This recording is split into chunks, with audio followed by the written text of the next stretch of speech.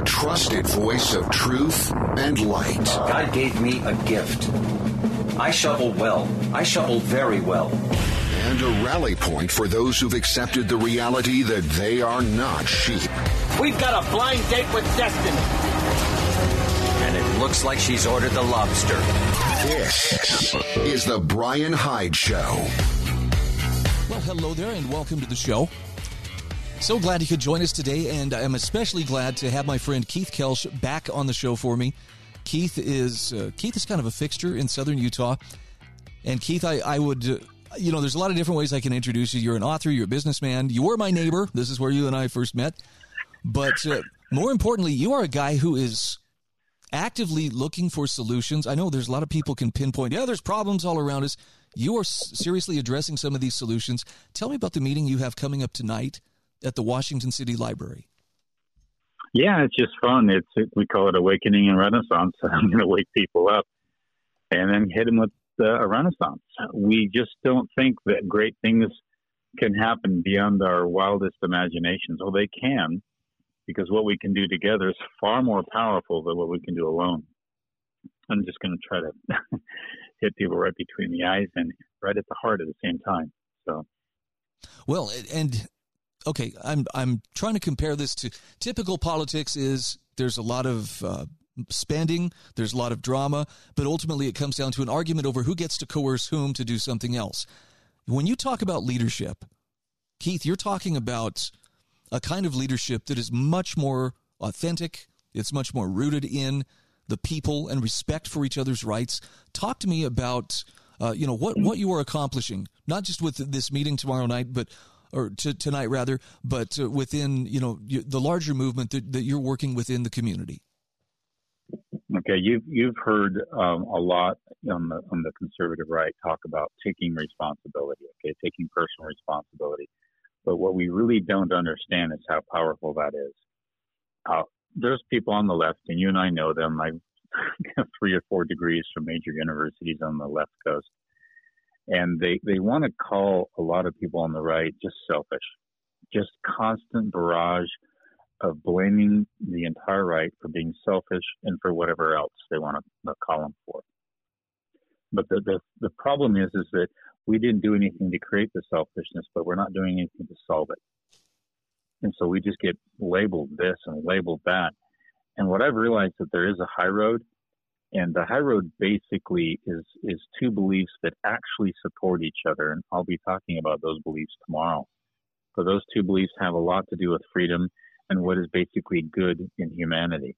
And when those 2 beliefs come together, there's no stopping a culture. There's no stopping people from doing wonderful, powerful things. But we're being dragged down by some really hideous beliefs that we're born selfish, that we're born sinners, or this or that. And these beliefs drag us down. And then what's sad is those that are really selfish call the other side selfish. and those that are sinners call the other side sinners. And this is what's really destroying America right now. And we don't realize it. And so we're in this nasty, nasty battle. And nobody's taking the high road. Well, the only high road that exists or that is left over for Americans is local. And what we do locally is really the high road that we all have to take.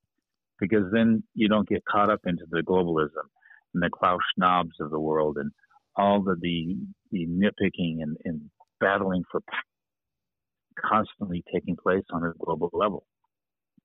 We don't even have to take part in that. We don't even have to get all sweat and bothered by it.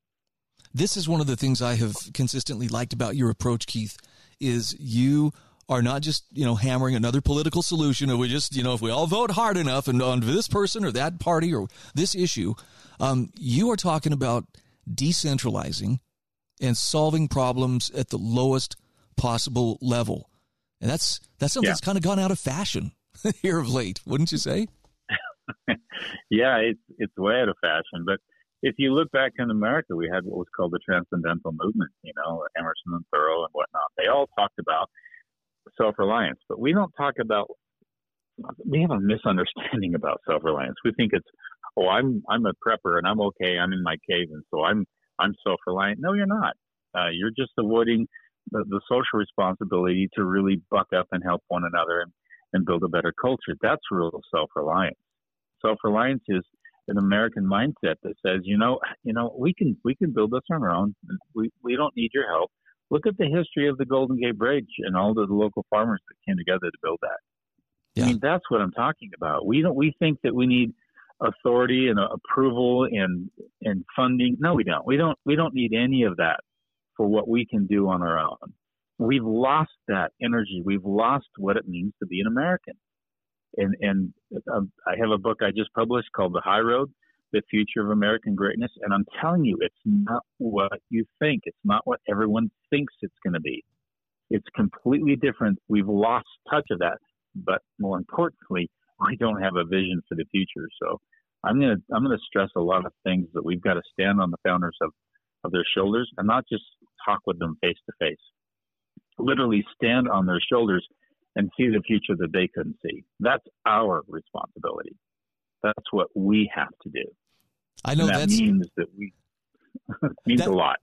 That shakes up some people, Keith. And there's a time in my life it would have shaken me up, but I really believe what the founders gave us in terms of the Declaration, the Constitution, and what was, I think, it was a workable, if not flawed, system of government, but that respected the people's rights for most of its existence. It's a little out of balance now, but I think they gave us a terrific starting point. And I was slow to come around to this, but to me it makes sense. If you guys can improve on this, improve on it. Well, it's not even taking anything away from what they've done for us. It's that they did something on the federal level, but they didn't do anything on the local level. Absolutely nothing. That's our responsibility.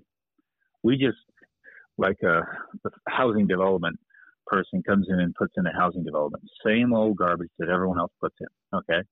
And so you look at cities and city governments and county structures.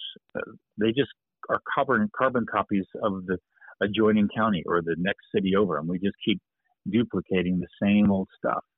And we centralize power, and we centralize power, we create more bureaucracies, and we limit voice, we limit access.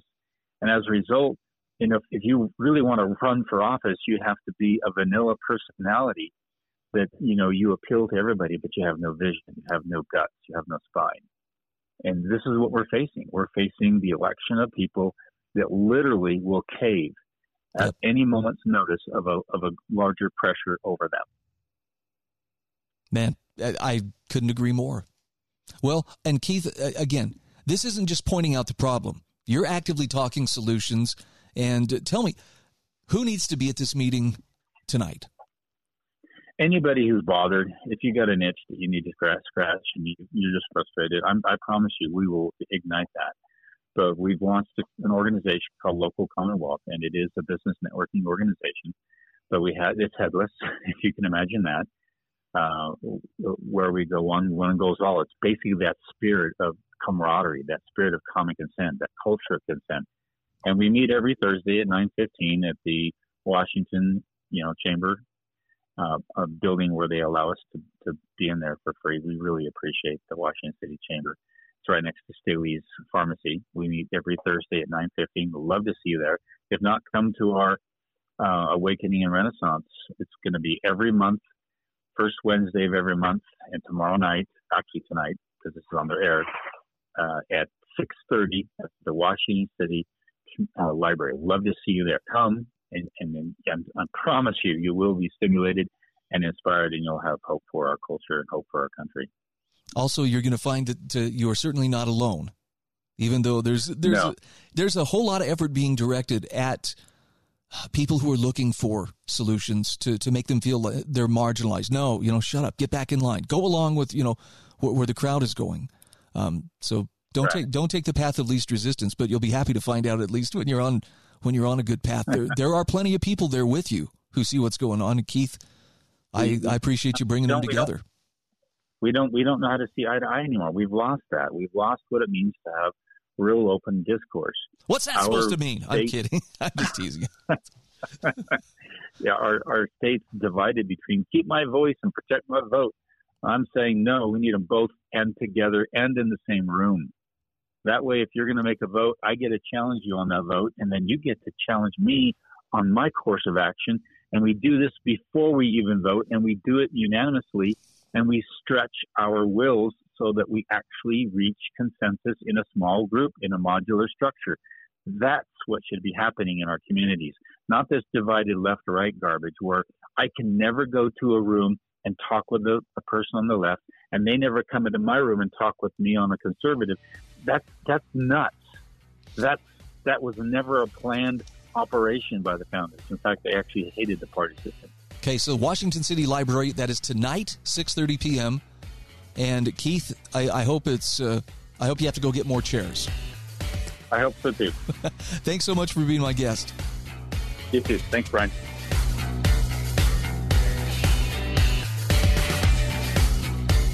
This is the Brian Hyde Show.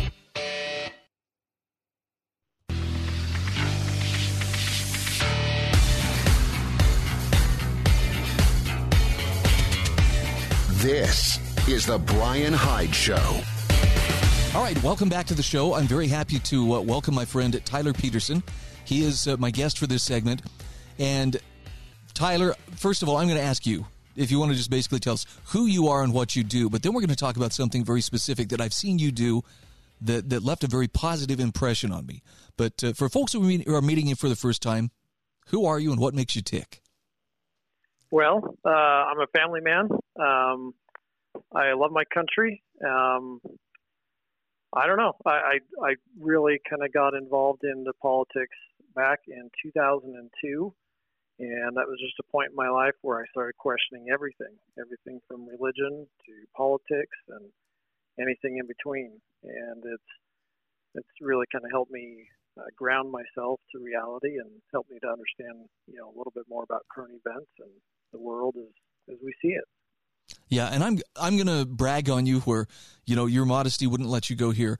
I'll tell my listener, Tyler's a stand-up guy. Tyler is a can-do kind of person. I know that we all want to know people who are kind of like MacGyver in their own way. Tyler's that guy. So with that set up, something you did when you and I first met that has caused me to take you seriously, or at least to take you as a person who is stable and steady and has actually put some thought into life, is you shared with me a list that you had written out of things for which you stood. And the first thing I want to ask you is, what prompted you to make a list of something like this? Well, first of all, thank you for the compliment. I guess that was probably about 2 years ago that we first met. And the list was important to me. I don't know exactly when it started or necessarily why, but it was important to me just to have a foundation on which I can build my life. And it's been helpful throughout my life to understand really what's going on. It's helped me kind of filter the current events, or to filter the lies or the deceit, or current events, other things going on, to make sure that, okay, am I getting distracted? Am I getting off course? And to really understand what's important in my life and what I have control over. I think people intend to be dialed in on who they are and what they stand for.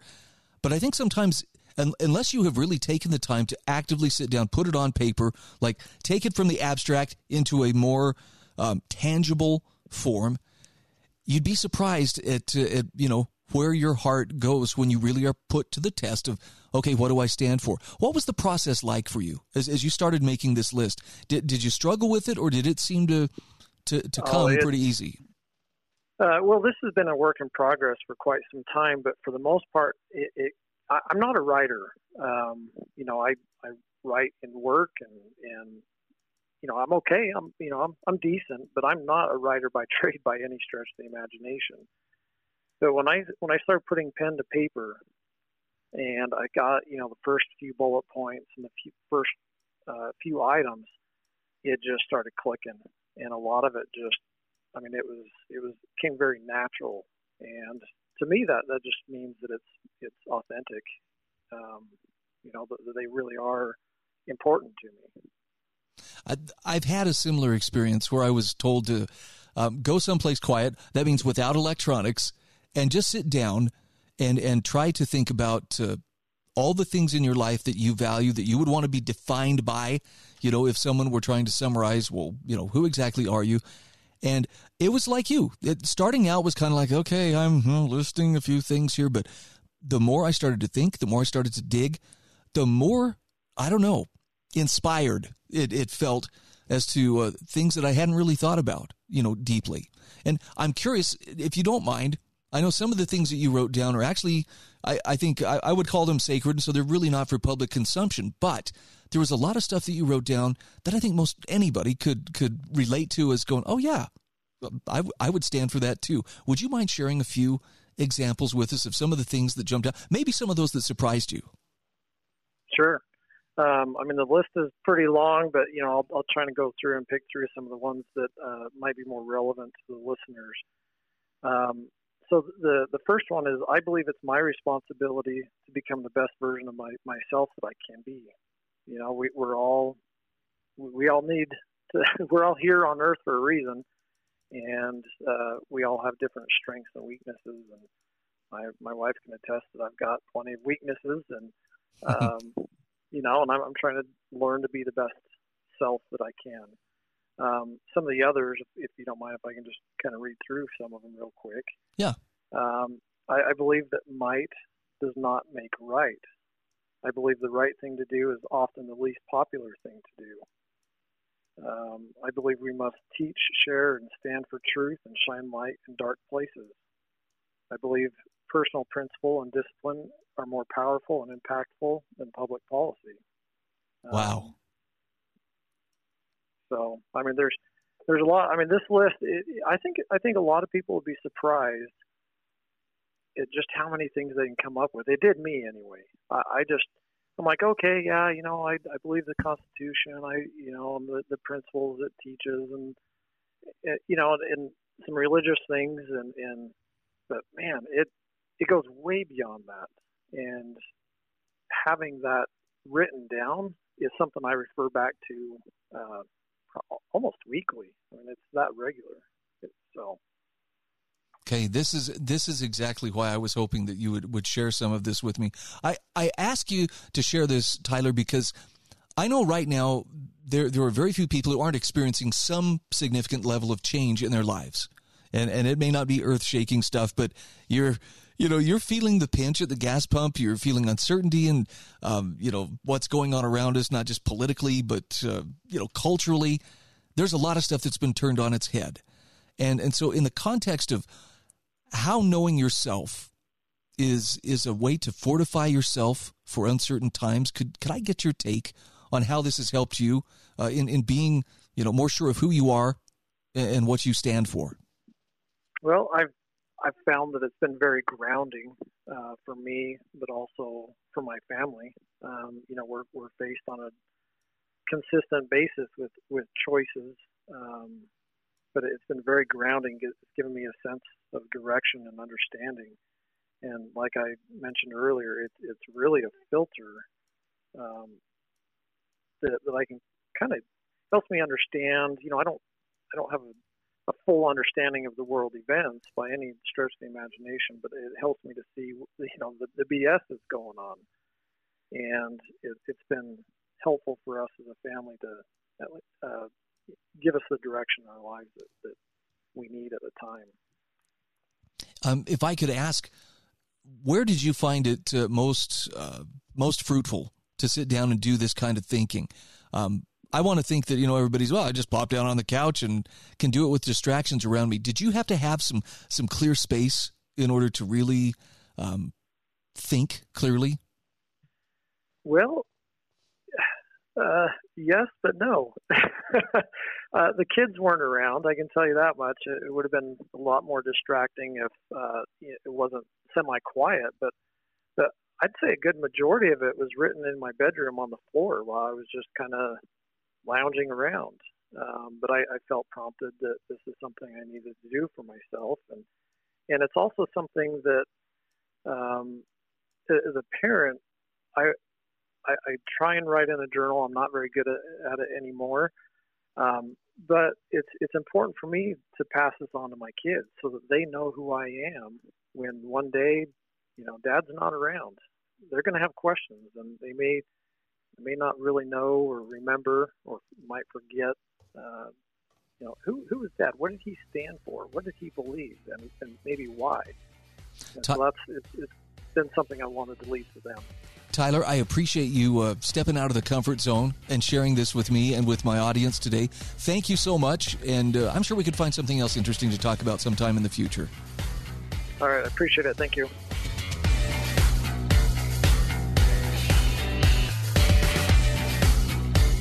This is The Brian Hyde Show.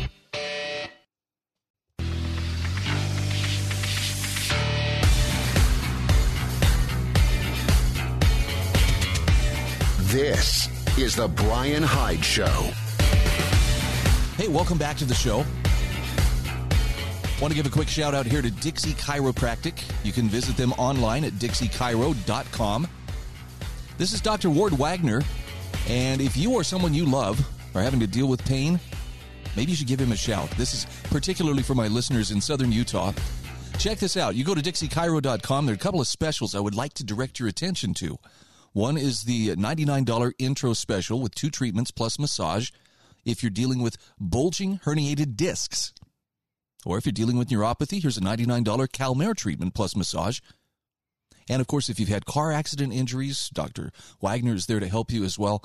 dixiechiro.com. There's a link in my show notes. You can go directly. Just type in dixiechiro.com. Tell them thanks for sponsoring the show.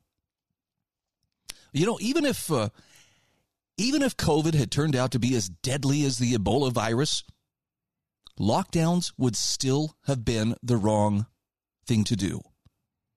Now, that's going to be counterintuitive for a lot of people. I might even get some pushback right now. People are shaking their heads going, what the heck are you talking about, Hyde? What is this? Well, I want to share with you a commentary from Bertine Schaefer about how the lockdowns weren't a terrible idea because COVID-19 isn't a serious illness. Her point being that if enough of us don't comprehend the reasons that these lockdowns were horrific and destructive, then we're just going to be in for more of the same. Now, this is something she originally posted back in June of 2020. Let's see how this has aged. She says, I'm going to say this over and over and over again. The reason lockdowns were/are a terrible idea is not that COVID-19 is not a very serious threat. Yes, for the vast majority of the population, it's true that it's not a very serious threat, but that's not the point. Even if COVID-19 were airborne Ebola or something even more horrifying, centralized decisions imposed from the top down by people who will never have to pay for the harm they do would still be a terrible solution. Why? Well, she says because centralized coercive decision-making is always, always, always the worst possible way to make decisions. Why? Because of the knowledge problem. If you're not familiar with that, read F.A. Hayek. No central authority can possibly have the same knowledge that thousands or millions of individuals do about their wants, their needs, and what their risk tolerances are. And because calculation problem, meaning without private ownership and decision-making and the signals that come from that, the people making things can't know how much of what is needed or wanted. But mostly, she says it's because no accountability. And coercive authorities are never held accountable for their actions. That's the whole foundation of government. Well, it's okay for us to do this because, we're in charge. Bertine Schaefer says, we are seeing the results of authoritarian, centralized decision-making in a crisis unfold around us in real time. From an inability to test for COVID-19 because of the CDC's monopoly on testing, to shortages of basic items due to anti-price gouging laws and foolish policies by some private vendors, to a massive, unprecedented shutdown of a huge portion of the economy with no rational justification. And that will yield untold costs in livelihoods, psychological well-being, even lives. To New York Governor Cuomo's mysterious order forcing nursing homes to become death traps for the elderly. Bertine Schaefer says, it's troubling that I even have to point this out. I feel like I'm living in a massive dysfunctional family where everyone wants to put the blame anywhere but where it actually belongs, on the abusive parent figure of the state. But she says, I'm going to keep on saying it till the rest of you see what's right in front of you. And she says, I promise not to make fun of you when you finally do. Why? Because this doesn't end with COVID-19. One day there will be an even more terrifying threat, and because they've established the precedent of shutting down and controlling our entire lives over this relatively mild one, they will then say, well, whatever you thought of COVID-19, you have to admit that this time we are facing an extremely dangerous threat indeed. This time you cannot deny that we need the government to step in and save us all. She says, no. We have seen over and over and over again that government stepping in is only ever to make things worse, much, much worse. Humanity cannot afford another lesson in this, which is why it's so critical for people to understand this. The lockdowns were not a terrible idea because COVID-19 is not a serious illness. They were a terrible idea because centralized coercive decision-making is always a terrible idea. And we have a whole century of experience to show us this. Now we have this living example right in front of us. So she says, please don't let your emotional attachment to the state blind you to this lesson. We really might not survive having to go through it one more time. Now, I get, for some people, it's going to sound a little conspiratorial, right?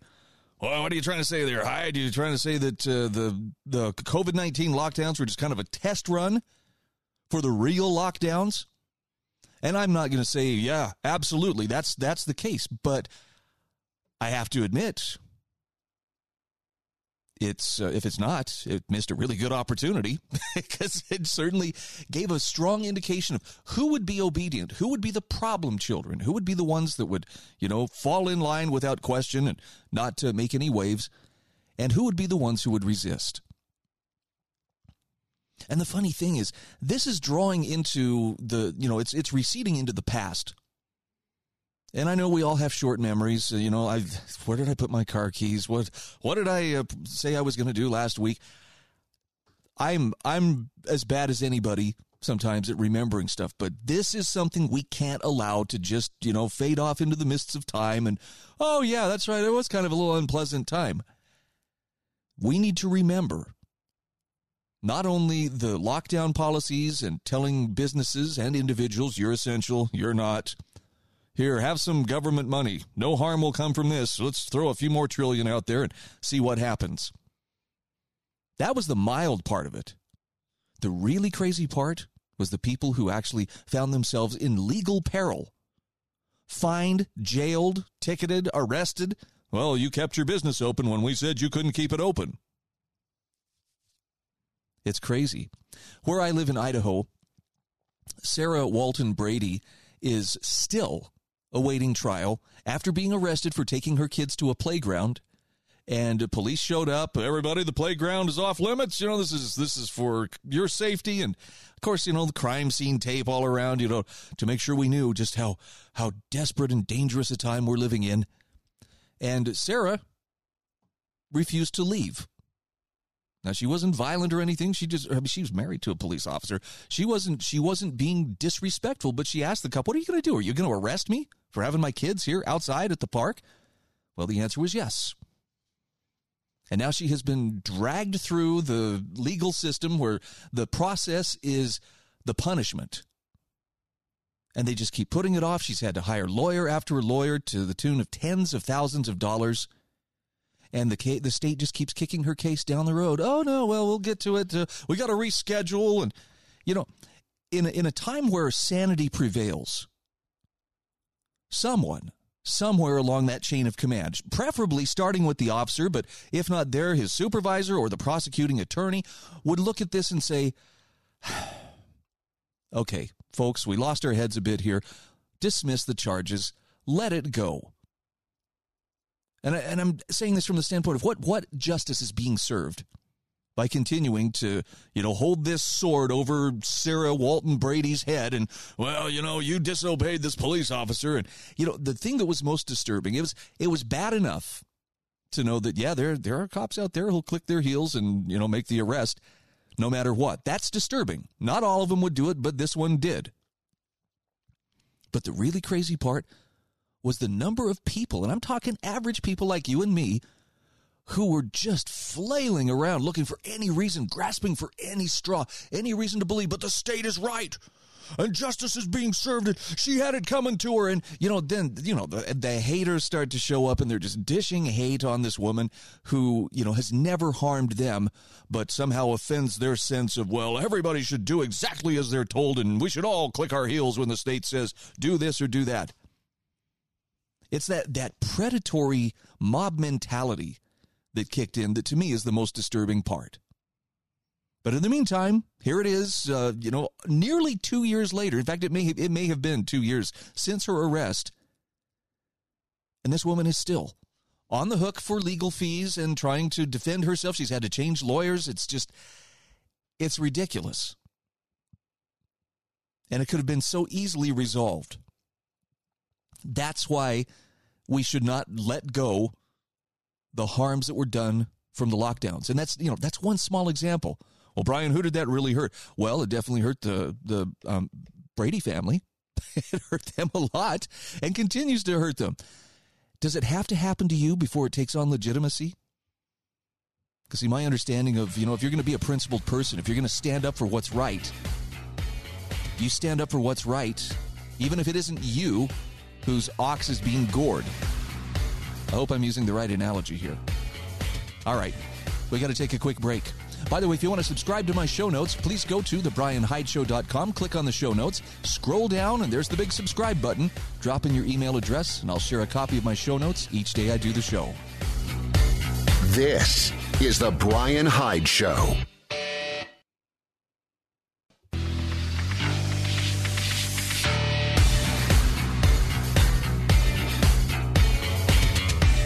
This is The Brian Hyde Show.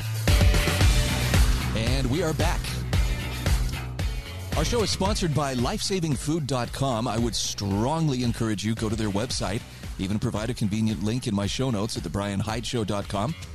LifesavingFood.com will show you some of the possibilities in terms of food storage, in terms of emergency preparedness, water filters, ways you can cook your food, alternate ways to charge your electronic devices with solar panels. It's all there. Lots of different choices. The question is, what would help you best be self-reliant in the event of an emergency or some kind of a long-term economic downturn or something like that? It's all about just having options. And right now, those options are readily available. Might want to take advantage of them. That's LifesavingFood.com. All right, I'm going to continue to beat the drum here a little bit about how remembering the mistakes made during the lockdowns is not the same thing as just wallowing around in our victimhood. Oh, look at us. We're so upset that government did this. And to me, the biggest concern now is where's the accountability? There were people who made decisions and then who stubbornly hung on to those decisions and clung on to their power. How many governors just sat there and reissued extension after extension on their state of emergency, proclamations? Most of them. And that includes, Republican governors. It wasn't just, the blue state governors. There were plenty of red state governors that did the same thing. Where's the accountability? And strangely, nobody wants to be accountable. There's all that plausible deniability. The bureaucratic state just, everybody has a safe place to hide, and nobody really, made any decisions. But a whole lot of people's lives have been upended. And we're just now starting to see some of the longer-term effects in our economy, not to mention the mental health effects. So I want to share with you an article here from Jeffrey Tucker from the Brownstone Institute. And I love the title. This sums it up. When haircuts were illegal. He says, unless we just decide to forget, historians will look back in astonishment. Healthcare spending declined in a pandemic. People were blocked from their houses of worship. Choirs couldn't sing. Drones flew the skies to ferret out and report house parties. Rental cars were fumigated with something. Crossing a state line meant mandatory 2-week quarantines. Dentistry was largely banned. And forget elective surgeries. They were banned. And for months in most parts of the country, from mid-March to about June of 2020, if not longer, getting a haircut was illegal. It was the result of disease panic for sure, but more. Governments decided that they knew the risks better than people, and so would not allow people to make their own choices. Multitudes of barbers and stylists sat at home while the hair of the people grew longer and longer. Now, Jeff Tucker says, many friends of mine cut their own. Others found speakeasy barbers. That's the route that I went. Had a neighbor who was very happy to help me break the law, as it were, by, cutting my hair without requiring a mask and contact tracing. Jeff Tucker says, one friend swore me to secrecy as he told the tale of a small barn in a remote place in New Jersey. He had heard from another friend to knock on the back door. He tried it, and a lady appeared, said nothing, sat him down in a chair and cut. 5 minutes later, she said, $25. He left while making sure no one saw him. Now, I just have to say this as an aside. Some people, that may be horrifying to hear. What? That just sounds like so clandestine and so shady. But there's a part of me that's like, yeah, it's kind of cool, though. I love the spirit of rebellion against tyranny and against despotism. And this, to me, is the epitome of, it was like a speakeasy. Here, the code word, the code knock is this, and then don't forget the countersign and handshake is this. And, all right. We'll get you that haircut, but you just, gotta be careful how we do this. Now, Tucker says other people asked family members to cut their hair. The Washington Examiner wrote at the time, this virus will surely lead to plenty of unfortunate innovation in hairstyles. Now, of course, the truth of the matter was it wasn't the virus that was doing this. It was the law.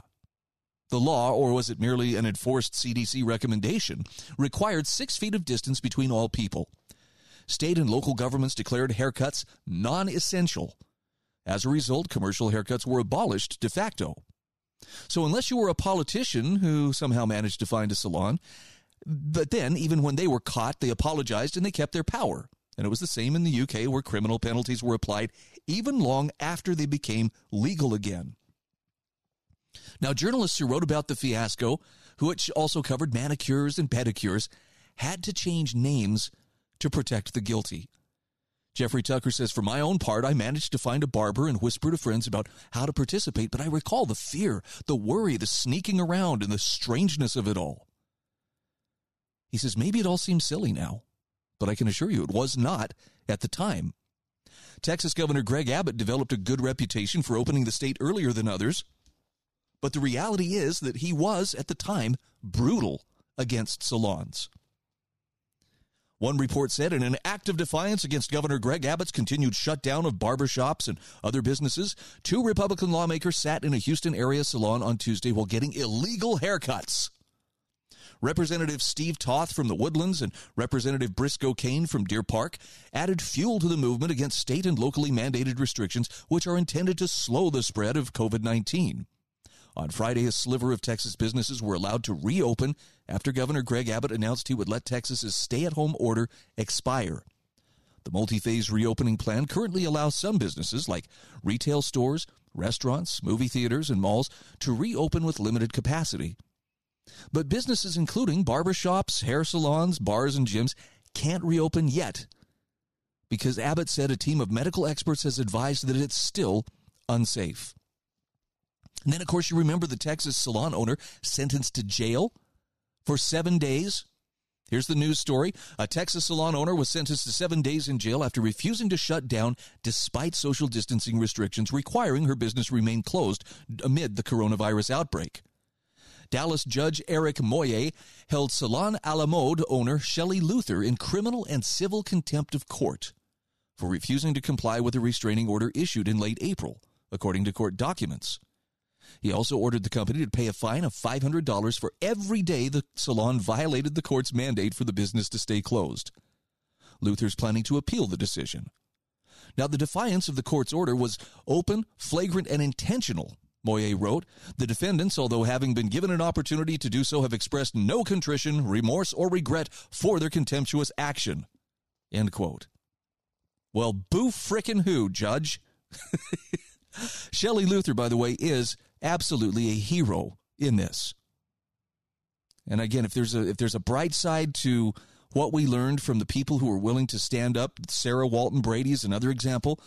It's that there are still courageous people with backbone who are willing to stand up even to their own harm in the face of unlawful and unrighteous dominion. I'm grateful for people who are willing to do this.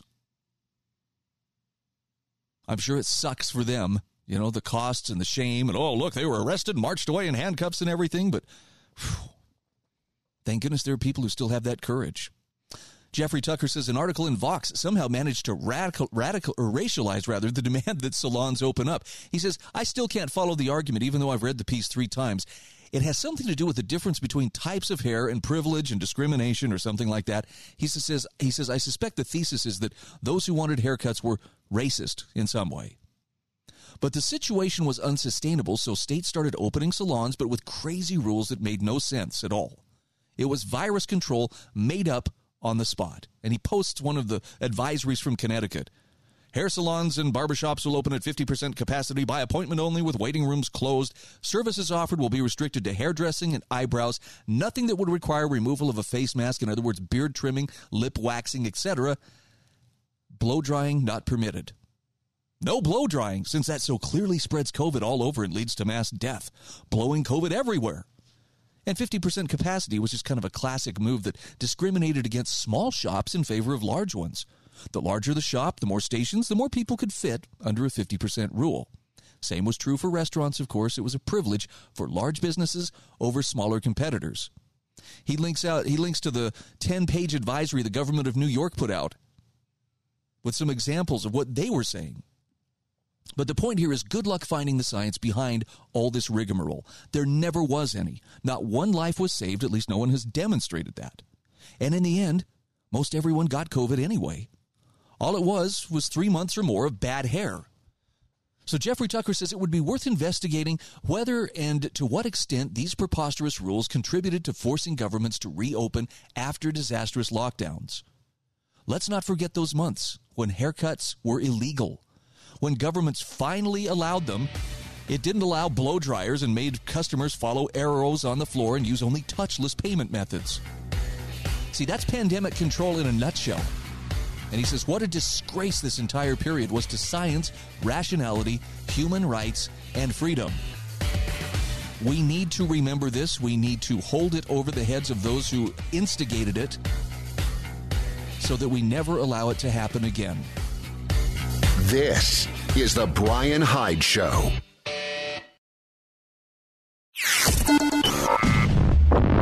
A trusted voice of truth and light. God gave me a gift. I shovel well. I shovel very well. And a rally point for those who've accepted the reality that they are not sheep. We've got a blind date with destiny. And it looks like she's ordered the lobster. This is the Brian Hyde Show. Well, hello there, and welcome to the show. Look, I know for a fact you didn't tune in so I could tell you what to think. You are looking for interesting, relevant, credible information to better understand the world around us, and I'm hoping, fingers crossed, the reason you want to understand the world around you is so that you can make the difference you were born to make. Well, I'm here to help facilitate that. You don't have to believe whatever I'm sharing with you. In fact, I would encourage you, question it, be skeptical, and, be clear and independent in your thinking as you possibly can, because this is the time when it counts. There's a lot of deception out there. There's a lot of ways that are being implemented to keep us from the truth, or at least deflect us from being able to see the truth too clearly. This program exists to help anybody who desires to know the truth, even if it's not always, pleasant. I have some great sponsors who make it possible, including Dixie Chiropractic, HSL Ammo, Sewing and Quilting Center, also Monticello College, Life Saving Food, the Heather Turner team at Patriot Home Mortgage, and GovernYourCrypto.com. All right, where to begin this hour? I think we want to start with, the Supreme Court's been on a lot of people's minds, and it's crazy. Someone had quipped on Twitter the other day, well, let the mostly peaceful protests begin. And I guess last night, Antifa and others were out in the streets, rioting and causing problems because it appears that the Supreme Court is lining up to overturn Roe v. Wade. But when it comes to understanding the fervor currently surrounding the Supreme Court, I want to share with you a commentary from Glenn Greenwald. He's breaking down the irrational, misguided discourse surrounding Supreme Court controversies. And he starts by, just spelling out, look, Politico on Monday night published what certainly appears to be a genuine draft decision by Supreme Court Justice Samuel Alito that would overturn the court's 1973 decision in Roe v. Wade. Now, Alito's draft ruling would decide the pending case of Dobbs versus the Jackson Women's Health Organization, which concerns the constitutionality of a 2018 Mississippi law that bans abortions after 15 weeks of pregnancy, except in the case of medical emergency or severe fetal abnormalities. Given existing Supreme Court precedent that abortion can be restricted only after fetal viability, Mississippi's ban on abortions after the 15th week, a point at which the fetus is not yet deemed viable, is constitutionally dubious. Now, to uphold Mississippi's law, as 6 of the 9 justices reportedly wish to do, the court must either find the law is consistent with existing abortion precedent or acknowledge that it conflicts with the existing precedent and then overrule that precedent on the ground that it was wrongly decided. So Alito's draft is written as a majority opinion, suggesting that at least 5 of the court's justices, a majority, voted after oral argument in Dobbs to overrule Roe on the ground that it was egregiously wrong from the start and deeply damaging. In an extremely rare event for the court, an unknown person with unknown motives leaked the draft opinion to Politico, which justifiably published it. A subsequent leak to CNN on Monday night claimed that the 5 justices in favor of overruling Roe were Bush 43 appointee Alito, Bush 41 appointee Clarence Thomas, and 3 Trump appointees, Neil Gorsuch, Brett Kavanaugh, and Amy Coney Barrett. While Chief Justice Roberts, appointed by Bush 43, is prepared to uphold the constitutionality of Mississippi's abortion law without overruling Roe. Now, Greenwald says draft rulings and even justices' votes sometimes change in the period between the initial vote after oral argument and the issuance of the final decision. Depending on whom you choose to believe, this leak is either the work of a liberal justice or clerk designed to engender political pressure on the justices so that at least one abandons their intention to overrule Roe, or it came from a conservative justice or clerk designed to make it very difficult for one of the justices in the majority to switch sides. So whatever the leaker's motives, a decision to overrule this 49-year-old precedent, one of the most controversial in the court's history, would be one of the most significant judicial decisions issued in decades. The reaction to this leak, like the reaction to the initial ruling in Roe back in 1973, was intense and strident and will likely only escalate once the ruling is formally issued. Now, Glenn Greenwald says every time there's a controversy regarding a Supreme Court ruling, the same set of radical fallacies emerges regarding the role of the court, the Constitution, and the American public and how it's designed to function. Each time the court invalidates a democratically elected law on the ground that it violates a constitutional guarantee, as happened in Roe, those who favor the invalidated law proclaim that something undemocratic has transpired, that it's a form of judicial tyranny for 5 unelected judges to overturn the will of the majority. Conversely, when the court refuses to invalidate a democratically elected law, those who regard that law as pernicious, as an attack on fundamental rights, accuse the court of failing to protect vulnerable individuals. Now, he says this by now reflexive discourse about the Supreme Court ignores its core function. Like the U.S. Constitution itself, the court is designed to be an anti-majoritarian check against the excesses of majoritarian sentiment. The founders wanted to establish a democracy that empowered majorities of citizens to choose their leaders, but also feared that majorities would be inclined to coalesce around unjust laws that would deprive basic rights, and thus sought to impose limits on the power of majorities as well. Now, the Federalist Papers are full of discussions about the dangers of majoritarian excesses. The most famous of those is James Madison's Federalist 10, where he warns of factions who are united and actuated by some common impulse of action or of interest, adverse to the rights of other citizens or to the permanent and aggregate interests of the community. End quote. One of the primary concerns in designing the new American Republic, if not the chief concern, was how to balance the need to establish rule by the majority, which is democracy, with the equally compelling need to restrain majorities from veering into impassioned, self-interested attacks on the rights of minority. That would be Republican government. As Madison put it, to secure the public good and private rights against the danger of such a faction, and at the same time to preserve the spirit and form of popular government. It is then the great object to which our inquiries are directed. Indeed, the key difference between a pure democracy and a republic is that the rights of the majority are unrestricted in the former, but they are limited in the latter. The point of the Constitution, and ultimately the Supreme Court, was to establish a republic, not a pure democracy that would place limits on the power of majorities. Thus, the purpose of the Bill of Rights is fundamentally anti-democratic and anti-majoritarian. It bars majorities from enacting laws that infringe on the fundamental rights of minorities. So in the U.S., it doesn't matter if 80 or 90% of Americans support a law to restrict free speech or ban the free exercise of a particular religion or imprison someone without due process or subject a particularly despised criminal to cruel and unusual punishment. Such laws can never be validly enacted because the Constitution deprives the majority of the power to engage in such acts regardless of how popular they might be. And at least since the 1803 ruling in Madison versus Marbury, which established the Supreme Court's power of judicial review, in other words, to strike down laws supported by majorities and enacted democratically, if such laws violate the rights guaranteed by the Constitution, the Supreme Court itself is intended to uphold similarly anti-majoritarian and anti-democratic values. Now, when the court strikes down a law that majorities support, it may be a form of judicial tyranny if the invalidated law does not violate any actual rights enshrined in the Constitution. But the mere judicial act of invalidating a law supported by a majority of citizens, though frequently condemned as undemocratic, is in fact a fulfillment of one of the court's prime functions in a republic. That's the key.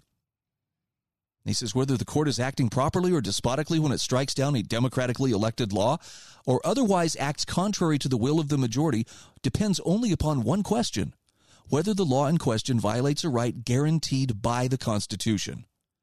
A meaningful assessment of the court's decisions is impossible without reference to that question, yet each time the court acts in a controversial case, judgments are applied without any consideration of that core question. Now, he goes into a lot of detail here, and I'm not going to have time to do this, but the idea that kicking this back to the states somehow becomes a blanket ban on abortions is just wrong. Some states are going to very cheerfully offer taxpayer-funded abortions, to their residents and to those who want to avail themselves of it. Other states are going to seek to restrict abortion as much as possible. This is how it should be done. I understand, look, I agree abortion is a horrific thing.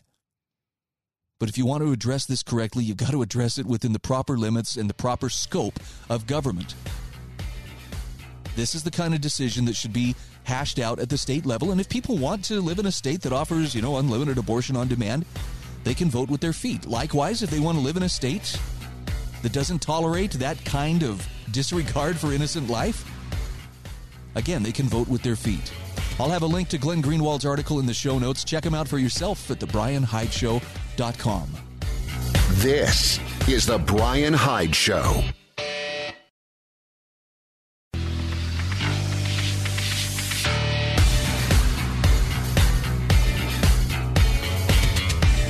This is The Brian Hyde Show. Hey, welcome back to the show. The Heather Turner team at Patriot Home Mortgage has been one of my sponsors long-term, and first of all, I want to thank Heather for helping me to get the message out. As uncomfortable as this message might make people from time to time, you know what? I feel like this is what I'm supposed to be. I'm supposed to be speaking truth as gently and with as much love as I can, but I'm supposed to be speaking the truth. And it's been so helpful to have sponsors like Heather and her team at Patriot Home Mortgage. I want you to reach out to her if you or someone you know is looking to secure a mortgage, from a VA loan to a traditional loan to a reverse mortgage. If you're in the state of Utah, if you're in the state of Idaho, Heather and her team at Patriot Home Mortgage are there to help you. Call her at 435-703-4522. Heather's NMLS ID is 715386, and Patriot Home Mortgage is an equal housing opportunity lender. Well, even normal people from 10 years ago are likely what would be considered dangerous, violent extremists by the folks in power today. I mean, just look at the parents who showed up at, the school board meetings and, hey, why are you teaching my kid that we're all racist and that they should hate themselves and everything that came before us? Well, that's the kind of objection only a dangerous, violent extremist would have. And, of course, the Department of Justice goes along with it. What the heck is that? But here's the crazy thing. The shift isn't so much that, you and I, who would have been considered relatively normal even 10 years ago, we have not really changed so much as the political climate has changed. And some of the things that have been foisted on us, particularly in the last year and a few months, have been remarkable. So J.B. Shirk, writing for AmericanThinker.com, asks, do we draw the line at a U.S. Ministry of Truth? And I think this is pretty relevant stuff to talk about. He says, the aspiring dictatorship is getting desperate and dangerous. Imagine having complete control over America's corporate news propaganda arm and still feeling vulnerable when it comes to securing the narrative. Imagine having all the big tech censors working for the U.S. intelligence community, and the masters of disinformation are still unsure whether they can amply manipulate American opinion. Imagine dedicating a year and a half to persecuting anyone who questions the legitimacy of the 2020 election and learning that more Americans than ever now view that monstrosity as tainted by fraud. Imagine shamelessly spinning the Capitol breach into an attempted coup d'etat only to find that half the country believes the federal government is in the business of imprisoning political protesters.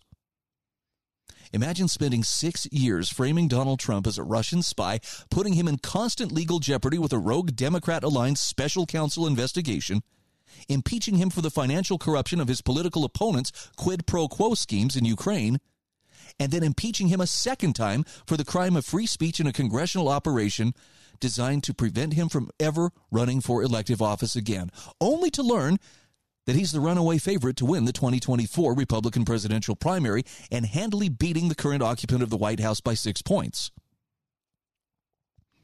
When propaganda, domestic espionage, malicious prosecution, blackmail, and an organized terror campaign of burn, loot, murder, mayhem directed against ordinary Americans fails to subdue to the citizen population, what do aspiring totalitarians do next?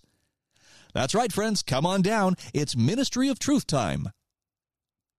J.B. Shirk says the same Department of Homeland Security that has never had any interest in securing the homeland, come right over international terrorists and drug runners, the border's wide open, will now dedicate its malignant resources to censoring so much truth that only the government's lies can be heard. If you can't beat them in the arena of ideas, then beat them into submission with clubs. Cut out their vocal cords, declare them enemies of the state, and round up anyone still standing. It's the deep state way.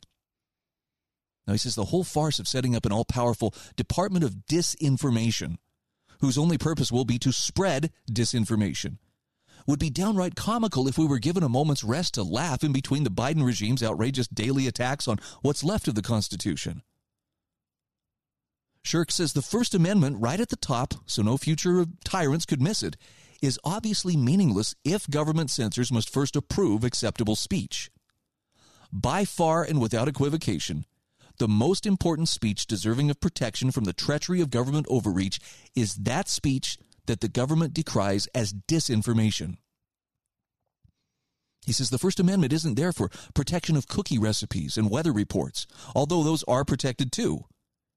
It's there to make sure that when officials in the federal government betray their oaths and seize illegitimate power for themselves, there are opposing voices that can beat those usurpers down with words before violence becomes inevitable. In truth, the First Amendment is one of 10 easy-to-understand, bold-faced instructions from our founding fathers to future generations of Americans that state as simply as possible so that no one has any trouble comprehending their meaning when the Republic's very survival is at stake. You future Americans, our founders effectively declared, are a free people. with expansive liberty limited only by the few delegated powers explicitly written into the Constitution as exclusive duties of the three branches of the federal government. All other powers belong either to the respective states or to the people. Is that clear? If not, here's a convenient list of government limitations and guaranteed freedoms, although by no means a complete description of Americans' inalienable rights and liberties, that you must keep an eye on in order to ensure your government does not descend one day into despotism and tyranny, as all forms of government inevitably do. We will call these the Bill of Rights, and if you catch your government abridging or striking down any of these basic American liberties, then it's time to act. Set forth in Item 1 so you understand their importance to our overall design in protecting you from abusive government are free speech, freedom of the press, free exercise of religion, freedom of assembly, and the right to petition the government for redress of grievances. In case of emergency, in other words, a tyrant has risen to squash your freedom of speech, break glass immediately, for you are under attack. Now, on to Item 2. Now, that's the First Amendment in a nutshell. It's the first and most important item on a 10-point checklist, hopefully provided to aid Americans in determining when their government has lost all legitimacy.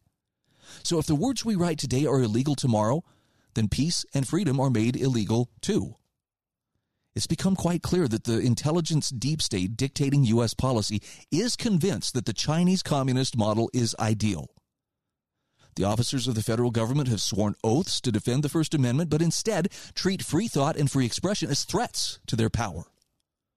They do not respect dissent. They don't protect, as is their duty, unsanctioned political protest. They actively work with private companies to censor speech and opinion. They actively work with tech monopolies to manipulate public opinion and propagate blatant lies. They actively spy on the American people. They harass and intimidate those who have the courage of their convictions. They criminalize the constitutional rights of citizens and commit crimes under the color of those constitutional authorities. So he says, let me ask a question. Will there ever be an end to these government trespasses? Is it truly possible for America to dip only a couple of toes into the police state pools without sinking into the depths of despotism?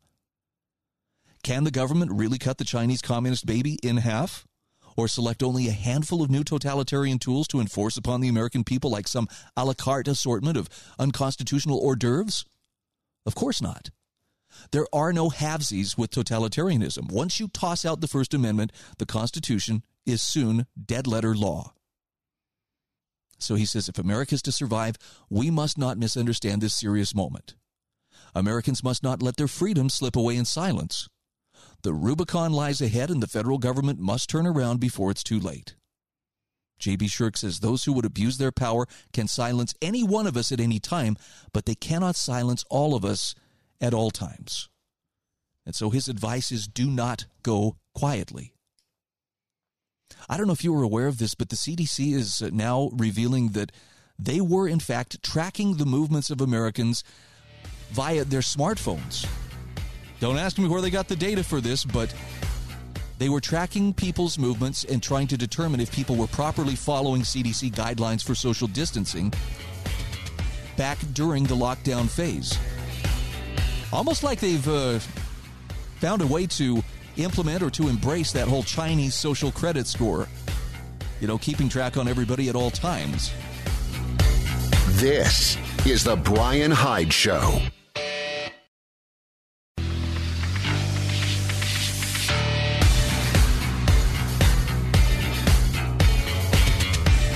This is the Brian Hyde Show. And we are back. SewingandQuiltingCenter.com is one of my sponsors. They are located in St. George, Utah. Great news for anybody, basically within, a 2-hour radius of St. George. You probably know someone who is dead serious about sewing or quilting or embroidery. I'm telling you that Sewing and Quilting Center is the place to get whatever it is they need. And, because I don't sew, I have my own hobbies, but I have tended to overlook or at least to downplay just how important a hobby this is to some people. And it's more than just, a pleasant way to pass the time. It's a great skill to have. In fact, from a self-reliant standpoint, I still believe having a sewing machine and knowing how to use it could be one of the better investments that a person could make. But the people who do it right now, they aren't doing it so much for self-reliance as just the joy of creating. And if you're looking for everything from entry-level machines up to the very best high-end long-arm quilting machines, Sewing and Quilting Center has them all right there in one place. They service what they sell. They'll teach you how to use your machine, and they have all the supplies to go along with as well. Give a click on the link that I provide in my show notes. That's sewingandquiltingcenter.com. So do you care enough about our planet, about saving our planet, to starve yourself to death? Sometimes it feels like that's the choice that we're being offered. John Miltimore has a great article on how destroying food to fight climate change is madness. I picked this up off intellectualtakeout.org. He says, on Earth Day, a 50-year-old environmentalist and photographer from Colorado named Wynne Allen Bruce lit himself on fire outside the U.S. Supreme Court. Friends of Bruce, who subsequently died, said he was worried about climate change. This guy was my friend, said Kriti Kanko, a senior scientist at Environmental Defense Fund. This was not an act of suicide. This is a deeply fearless act of compassion to bring attention to the climate crisis. Interesting. So Bruce's act of immolation is one example of increasing fear of climate change, a fear that is damaging humans in various ways, including a surge in so-called climate anxiety. Now, Miltimore says this fear is also manifesting itself in other ways, including the realm of public policy. Many countries around the world are aggressively pursuing net zero carbon emission plans designed to mitigate the effects of global warming. So while people tend to think of reducing emissions involving shutting down coal plants or driving more electric vehicles and relying more on solar and wind power, each of these comes with environmental and economic costs, and these are not the only policies on the table. In fact, he says increasingly governments are targeting a different emission source, food, livestock specifically. And the reasons for this are not hard to find. No less an authority than the U.S. Environmental Protection Agency, or EPA, notes that about one-third of climate warming from greenhouse gases stems from human-caused emissions of methane. While CO2 gets more attention, the EPA notes that methane is actually a more potent greenhouse gas, trapping about 30 times as much heat as CO2 over a century. Now a new law in Northern Ireland sets a target of zero net emissions by 2050, and the BBC reports the legislation improves a proposed 46% reduction in methane emissions. Now, since about a third of human-caused methane gases come from livestock, Northern Ireland is looking at a huge reduction of farm animals, especially sheep and cattle, to meet that goal. The Guardian recently reported Northern Ireland will need to lose more than 1 million sheep and cattle to meet its new legally binding climate emissions targets. So specifically, according to estimates from the Ulster Farmers Union, some 500,000 cattle and roughly 700,000 sheep would have to be lost in order for Northern Ireland to meet the new climate targets.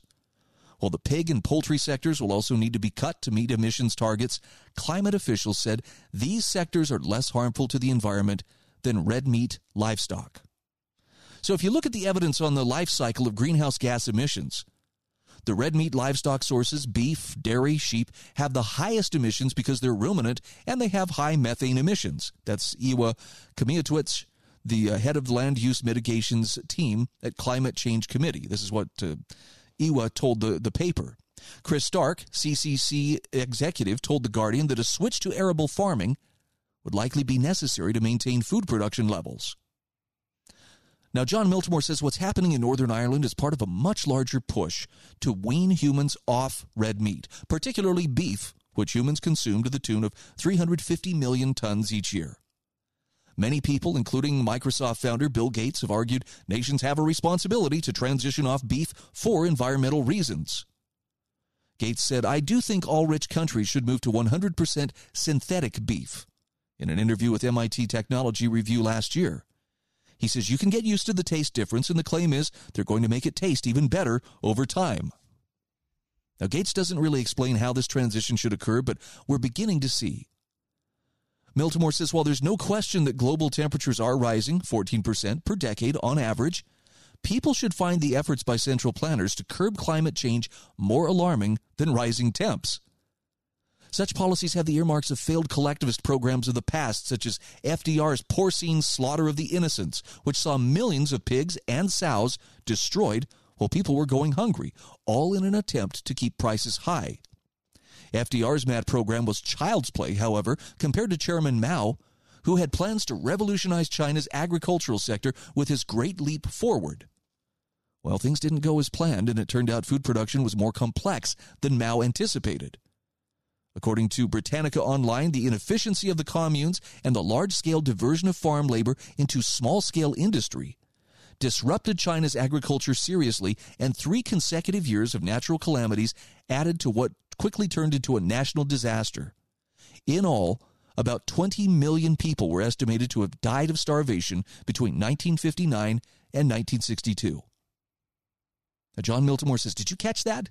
20 million people died under Mao's collectivist effort. Nor was this the first man-made famine created by socialists. In 1932 and 1933, millions of Ukrainians died in a famine engineered by the Soviet Union. Historian Andrea Graziosi, a professor at University of Naples, says in the case of the Holodomor, this was the first genocide that was methodically planned out and perpetrated by depriving the very people who were producers of food of their nourishment. The genocide, Graziosi notes, was not just tragic, but it was ironic in that it took place in a region globally recognized as the breadbasket of Europe. Now, these accounts remind us of a dark, disturbing reality highlighted by economist Thomas Sowell. Many of the greatest disasters of our time have been created by experts. In his Nobel Prize acceptance speech, economist F.A. Hayek explained that such disasters stem from the lack of humility among central planners about the knowledge or lack thereof they possess in their fatal striving to control society. Above all else, Hayek said, the role of economics is to temper such grand plans. Hayek observed in The Fatal Conceit, the curious task of economics is to demonstrate to humans how little they really know about what they imagine they can design.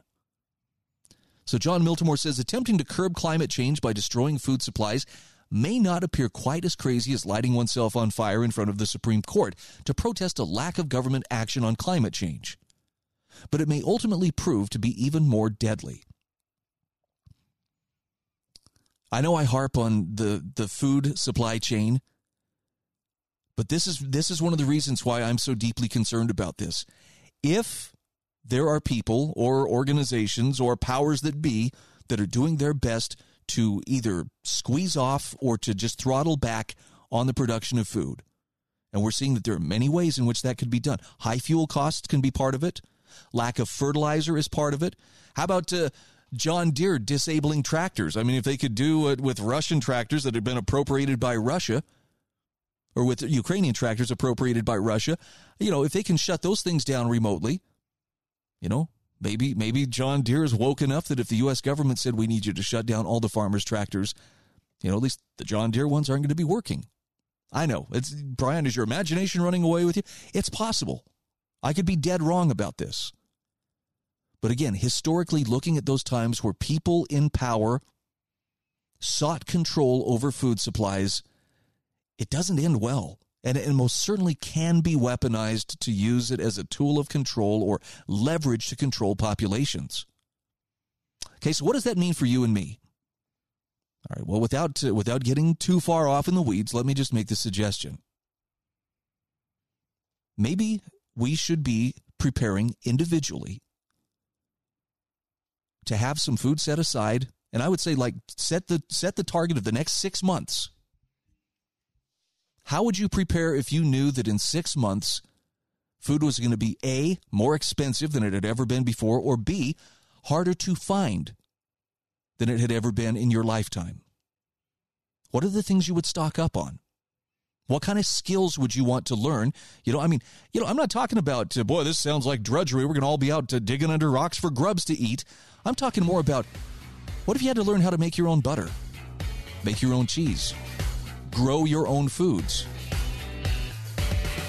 You and I still have time to better our situation in terms of our self-reliance. And because of all the tinkering with the food supply, as well as, the cost of fuel, I'm thinking it just might not be a bad idea to have a plan B, if you get my drift. This is the Brian Hyde Show.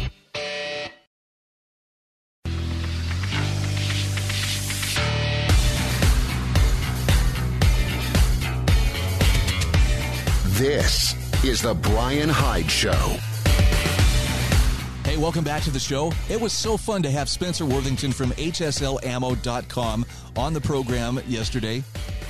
If you didn't get a chance to check it out, look up the show for May 3rd, and you can hear Spencer talk about the joy of frugality. And if you're interested in supporting him as a sponsor, you could also consider going to HSLammo.com and picking up some ammunition. He makes high-quality, new and remanufactured ammunition. The website is linked right there in my show notes. He's just a great guy. We got to get him back on the show again. I'm inspired by just how passionate Spencer is about helping people in ways other than just simply making ammunition for them. He really is one of the best people I know. Well, we have a pretty interesting set of priorities as a society. And I want to share this article from Jeff Deist, who is with the Mises.org, the Mises Institute, on why social issues dominate. And he has a point here that I think is really worth considering. He says inflation in the U.S. is at 40-year highs, while interest rates on 10-year Treasury notes just hit 3%, signaling trouble for home buyers.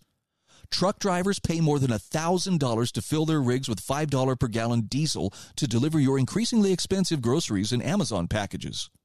Crime and homelessness skyrocket in large cities, exacerbated by virulent opioids like fentanyl and crocodile. And America's proxy war with Russia in Ukraine gives rise to the most serious threats of nuclear strikes against the West since the 1960s. Yet so-called social issues, from abortion to critical race theory to teaching gender identity in elementary schools, dominate our politics and media. Virtually every voter has a strong opinion on these issues and pays far more attention to them than, say, the M2 money supply or the next Fed Open Market Committee meeting, though the latter could have far greater impact on that voter's life and finances. This is to say nothing of, the fact that they're spending money like it's going out of style. Is this really helping us? That $33 billion package we just sent to Ukraine, is that really to help the American taxpayers? Is that looking out for the interests of the American people, or is that just, a down payment on World War III? Well, Jeff Deist says, why is it that our attention is more wrapped up in social issues? And the short answer is the Supreme Court. He talks about how earlier this week brought news that a leaked draft opinion, allegedly from Supreme Court Associate Justice Samuel Alito, portends the overturning of Roe v. Wade. This brought forth paroxysms of anger and fear across the media spectrum, especially on social platforms like Twitter. Protesters quickly arrived at the newly fenced-off court building, and the commentariat began enumerating the predictable dire threats for the future of women posed by a Trumpian right-wing court. Now, Jeff Deist points out, we don't see these outbursts when Congress spends $5 trillion on stimulus, or when the Fed quadruples its balance sheet, to put it mildly, or even when gas prices double. He says, acting wildly beyond its constitutional parameters, the court has become the de facto super legislature for all 50 states. The political class pretends otherwise, but the stridency of its denunciations against conservative court nominees and its slavish support for progressive nominees demonstrates the irretrievably political nature of granting a handful of justices such power over the lives of 330 million people. In such a top-down, winner-take-all environment, the stakes become needlessly high and politicized in the nastiest ways imaginable. So, of course, presidential elections and the resulting makeup of the court become matters of life and death for the true believers whose sense of identity is rooted in the social issues ruled upon by the court. And he says this happens for two primary reasons. First, so-called judicial review created a superpower to determine the constitutionality of any law at any level of government, a superpower nowhere to be found in Article 3 of the Constitution. This effectively grants the court potential jurisdiction over every last state or local law down to the most minute edicts that ought to be none of the federal government's business. Jeff Deist says this is an absurd result and a gross abuse of the Constitution's shared powers under a federalist system. Even if one argues the court generally does not abuse this power to boss around states, it always could and sometimes does. Second, he says specious interpretations of the 14th Amendment and the resulting incorporation doctrine effectively threw a net of federal laws, rules, and court decisions over all 50 states without their consent. Nobody at the time the amendment passed, especially not at the various ratifying state legislators, could have imagined the opaque language of the amendment would cause the High Court to issue a series of rulings turning states into glorified federal counties. Rather than incorporate certain provisions of a federal constitution into state law, why not do so expressly? For example, why not simply rewrite the First Amendment to say neither Congress, the various states, nor any subdivision of the various states shall make any law respecting? He says we all know why. This kind of express language would have been a complete political non-starter at the time. Even the northern states still wanted and demanded far more independence from the federal government during the Reconstruction era. Thus, we are left with a permanent injury to federalism and the 10th Amendment, an injury that causes social issues to play a vastly outsized role in American politics. Now, this is not to say the Supreme Court has had less impact on economic matters before, given, for example, its interpretations of the Commerce Clause and absurd rulings during the Lochner era. But people don't flood the steps of the Supreme Court to protest minimum wage laws or scream obscenities at justices over cases of zoning in the city of New London, Connecticut. In short, he says, there is nothing remotely suggesting a right to abortion in the text of the Constitution, even under the most tortured interpretation. Thus, it is purely a matter for states, falling under the 9th and 10th Amendments. Overturning Roe doesn't change a single abortion law in a single state, and it does not prevent any state legislature from loosening abortion restrictions in reaction. It simply revokes jurisdiction over the issue from federal courts. This ought to be an amenable solution for everyone. Jeff Deist tweeted, "It's okay, we don't need one abortion rule for all 50 states. Without the Supreme Court's invented jurisdiction, progressives in blue states can have unrestricted taxpayer-funded abortion on demand at any stage of pregnancy. And yet progressives never take this deal." Jeff Deist says mass democracy under shifting rules often determined by 9 politicized judges is not a prescription for harmony and goodwill among 330 million very diverse Americans. Those millions don't much agree about guns, God, abortion, and plenty more. But they don't have to agree. In a post-liberal and post-good faith environment, aggressive federalism and realistic discussions of political secession are the obvious path forward. He says if you claim to love your fellow American citizens, unyoke them from the federal superstate and demand the same for yourself. The universalist, totalizing impulse which resulted in the dramatic centralization of state power through the 20th century must be reversed in the 21st. The other way lies political strife and much worse. I think that's one of the more reasonable takes I've seen on this. And isn't it interesting? You know, it's the social issues that get people mobilized. People are in the streets protesting. I mean, they're flat out rioting. In Seattle, in Portland, in Los Angeles. Oh, Antifa was out there flexing as hard as they could.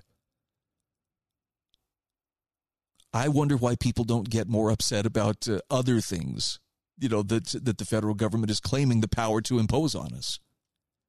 And by the way, getting out in the streets and being upset, probably not the most effective way to register your displeasure. As I'm going to suggest something that's far more radical, but to me is also far more workable, and that is if you run into a conflict with a particular policy, whether it be the vax mandate or something else, withdraw your consent. You understand what I'm saying? Simply go your own way, turn your back on it, and you know, as I'm saying this with the understanding, as long as what we're talking about is peaceful, live like a free individual, regardless of what, you know, that federal mandate or even state or local mandate may say. Well, Brian, you sound like you're telling everybody to be a law unto themselves. Let me rephrase that slightly differently then. What I'm saying is govern yourself.